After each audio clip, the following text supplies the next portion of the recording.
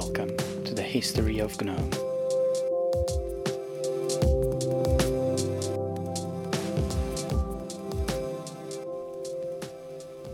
Episode 1A, the GIMP Toolkit. The history of the GNOME project is also the history of its core development platform. After all, you can't have a whole graphical environment without a way to write not only applications for it, but its own components. Linux, for better or worse, does not come with its own default GUI toolkit. And if we're using GNU as the user space environment, we're still out of something that can do the job of putting things on the screen for people to use. While we can tell the history of the GNOME project without GTK, we also cannot tell the history of GTK without GNOME. The two projects are fundamentally entwined, both in terms of origins and in terms of direction. Sure, GTK can be used in different environments and on different platforms now, and having a free as in free software GUI toolkit was definitely the intent of the separation from GIMP's own codebase. Nevertheless, GTK as we know it today would not exist without GNOME, just like GNOME would not have been possible without GTK. We've talked about GTK's origin as the replacement toolkit for Motif created by the GIMP developers, but we haven't spent much time on it during the first chapter of the history of the GNOME project. If you managed to fall into a time hole and ended up in 1996 trying to write a GUI application on Linux or any commercial Unix, you'd have different choices depending on the programming language you wish to use in order to write your application, and the license you wish to use once you release your application. The academic and professional space on Unix was dominated by OpenGroove's Motif toolkit, which was mostly a collection of widgets and utilities on top of the X11 toolkit, or XT. XT's API, like all pre-Xorg X11 libraries API, is very 1987. Pointers hidden inside the type names, global locks, explicit event loop. XT is also notable because it lacks basically any feature outside of initialize an application singleton, create this top-level window, either managed by a window manager compatible with the Interclient Communication Convention manual, or an unmanaged pop-up window that is left to the application developer to handle, and an event dispatch API in order to write your own event loop. Motif integrated with XT to provide everything else, from buttons to text entries, from menus to scroll bars. Motif was released under a proprietary license, which required paying royalties to the Open Group.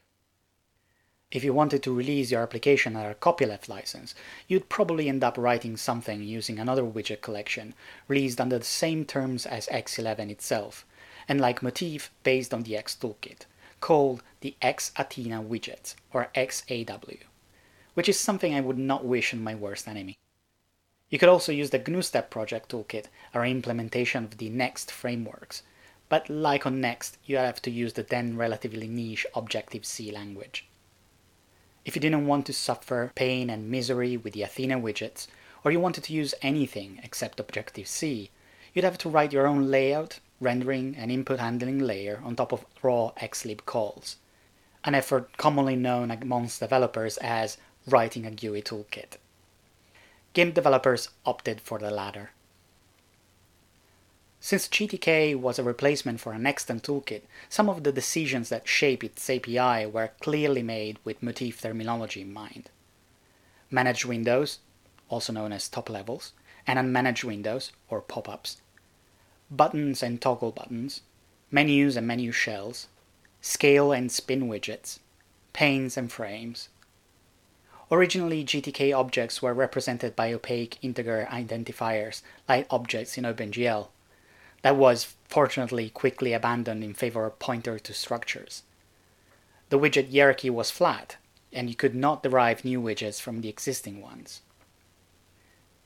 GTK as a project provided and was divided into three basic separate libraries. glib, a C utility library meant to provide the fundamental data structures that the C standard library does not have, like linked lists, dynamic arrays, hash tables, and trees. GDK, or the GIMP drawing toolkit, which wrapped xlib function calls and data types like graphic context, visuals, color maps, and display connections. GTK, or the GIMP toolkit, which contained the various UI elements from windows to buttons to labels to menus. Once GTK was spun off into its own project in late 1996, GTK gained the necessary new features needed to write applications and libraries. The widget-specific callback mechanism to handle events was generalized into signals, which are just a fancy name for the ability to call a list of functions tied to a well-known name, like click for buttons or key press event for key presses. Additionally, and more importantly, GTK introduced a runtime type system that allowed deriving new widgets from existing ones, as well as creating new widgets outside of the GTK source tree to allow applications to define their own specialized UI elements. The new GTK gained a plus to distinguish it from the in-tree GTK of the early GIMP. Between 1996 and 1997, GTK development was mostly driven by the needs of GIMP, which is why you could find specialized widgets such as a ruler or a color wheel in the standard API, whereas things like lists and trees of widgets were less developed and amounted to simple containers that would not scale to large sets of items, as any user of the file selection widget at the time would be able to tell you. Aside from the API being clearly inspired by Motif, the appearance of GTK in its 0.x and 1.0 days was very much Motif-like. Blocky components, one-pixel shadows, aliased arrows and text. Underneath it all, X11 resources like windows, visuals, and server-side allocated color maps, graphic context, and rendering primitives. Yes, back in the old days, GTK was fully network transparent, like every other X11 toolkit. It would take a few more years and 2 major API cycles for GTK to fully move away from that model and towards its own custom client-side rendering. GTK's central tenets about how the widget hierarchy worked were also mutuated in part from Motif. You had a tree of widgets starting from the top-level window down to the leaf widgets like text labels. Widgets capable of holding other widgets or containers were mostly meant to be used as layer manager, that is, UI element encoding a layout policy for their children widgets, like a table or an horizontal box. The layout policies provided by GTK eschewed the more traditional pixel-perfect positioning and sizing as provided by the Windows toolkits, or the struts and springs model provided by Apple's frameworks. With GTK, you packed your widgets inside different containers, and those would be sized by their contents, as well as packing options, such as a child filling all the available space provided by its parent, or allowing the parent widget to expand and aligning itself within the available space. As we've seen in episode 1.2, one of the first things that Red Hat Advanced Development Labs did was to get GTK 1.0 out of the door, in advance of the GNOME 1.0 release, in order to ensure that the GNOME platform could be consumed both by the desktop components and by application alike. While that happened, GTK started its 1.2 development cycle. The 1.2 development effort went into stabilization, performance, and the occasional new widget. glib was split off from GTK's repository at the start of the development cycle, as it was useful for other non-GUIC projects, a trend that would continue further on. As a result of Project Bob, Owen Taylor took the code initially written by Carson Heitzler and wrote a theming engine for GTK. GTK 1.0 gave you API inside GDK to draw the components of any widgets: lines, polygons, ovals, text, and shadows. The GDK API would then call into the xlib one and send commands over the wire to the X server. In GTK 1.2, instead of using the API inside GDK, you'd go through a separate layer inside GTK. You had access to the same primitives, augmented by a state tracker for things like colors, backgrounds, and fonts. That state was defined via an ancillary configuration file, called a resource file, with its own custom syntax. You could define the different colors for each different state for each widget class, and GTK would store that information inside the style state tracker, ready to be used when rendering. Additionally, GTK allowed to load engines at runtime, small pieces of compiled C code that would be injected into each application and that replaced the default drawing implementation provided by GTK. Engines will have access to the style information, and critically, as we're going to see in a moment, to the windowing system surface that the widget would be drawn into. It is important to note that theme engines in GTK 1.2 could only influence colors and fonts. Additionally, widgets would be built in isolation one from the other from disjoint primitives. As a theme engine author, you had no idea if the text you're drawing now is going to end up in a button or inside a label, or if the background you're rendering is going to be a menu or a top-level window. Which is why theme engine authors try to be sneaky about this.